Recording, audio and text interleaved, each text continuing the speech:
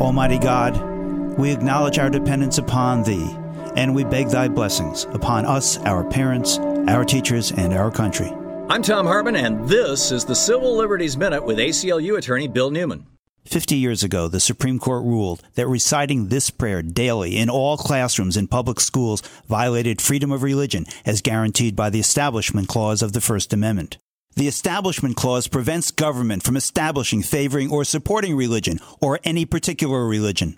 But it's not an altogether happy anniversary because, in Florida, a new law permits students to deliver inspirational religious messages at compulsory school assemblies. In Tennessee, yet another bill to teach creationism as science. In Arizona, a bill to offer Bible courses that allow clergy to indoctrinate students in public schools. And comparable laws are being proposed, pushed, and passed in Alabama, Arkansas, Georgia, Kansas, Mississippi, Missouri, Oklahoma, and Wyoming as well. Although that 1962 Supreme Court school prayer case, Vitale v. Engel, stands as a bulwark for the separation of church and state, that battle to maintain that wall of separation continues.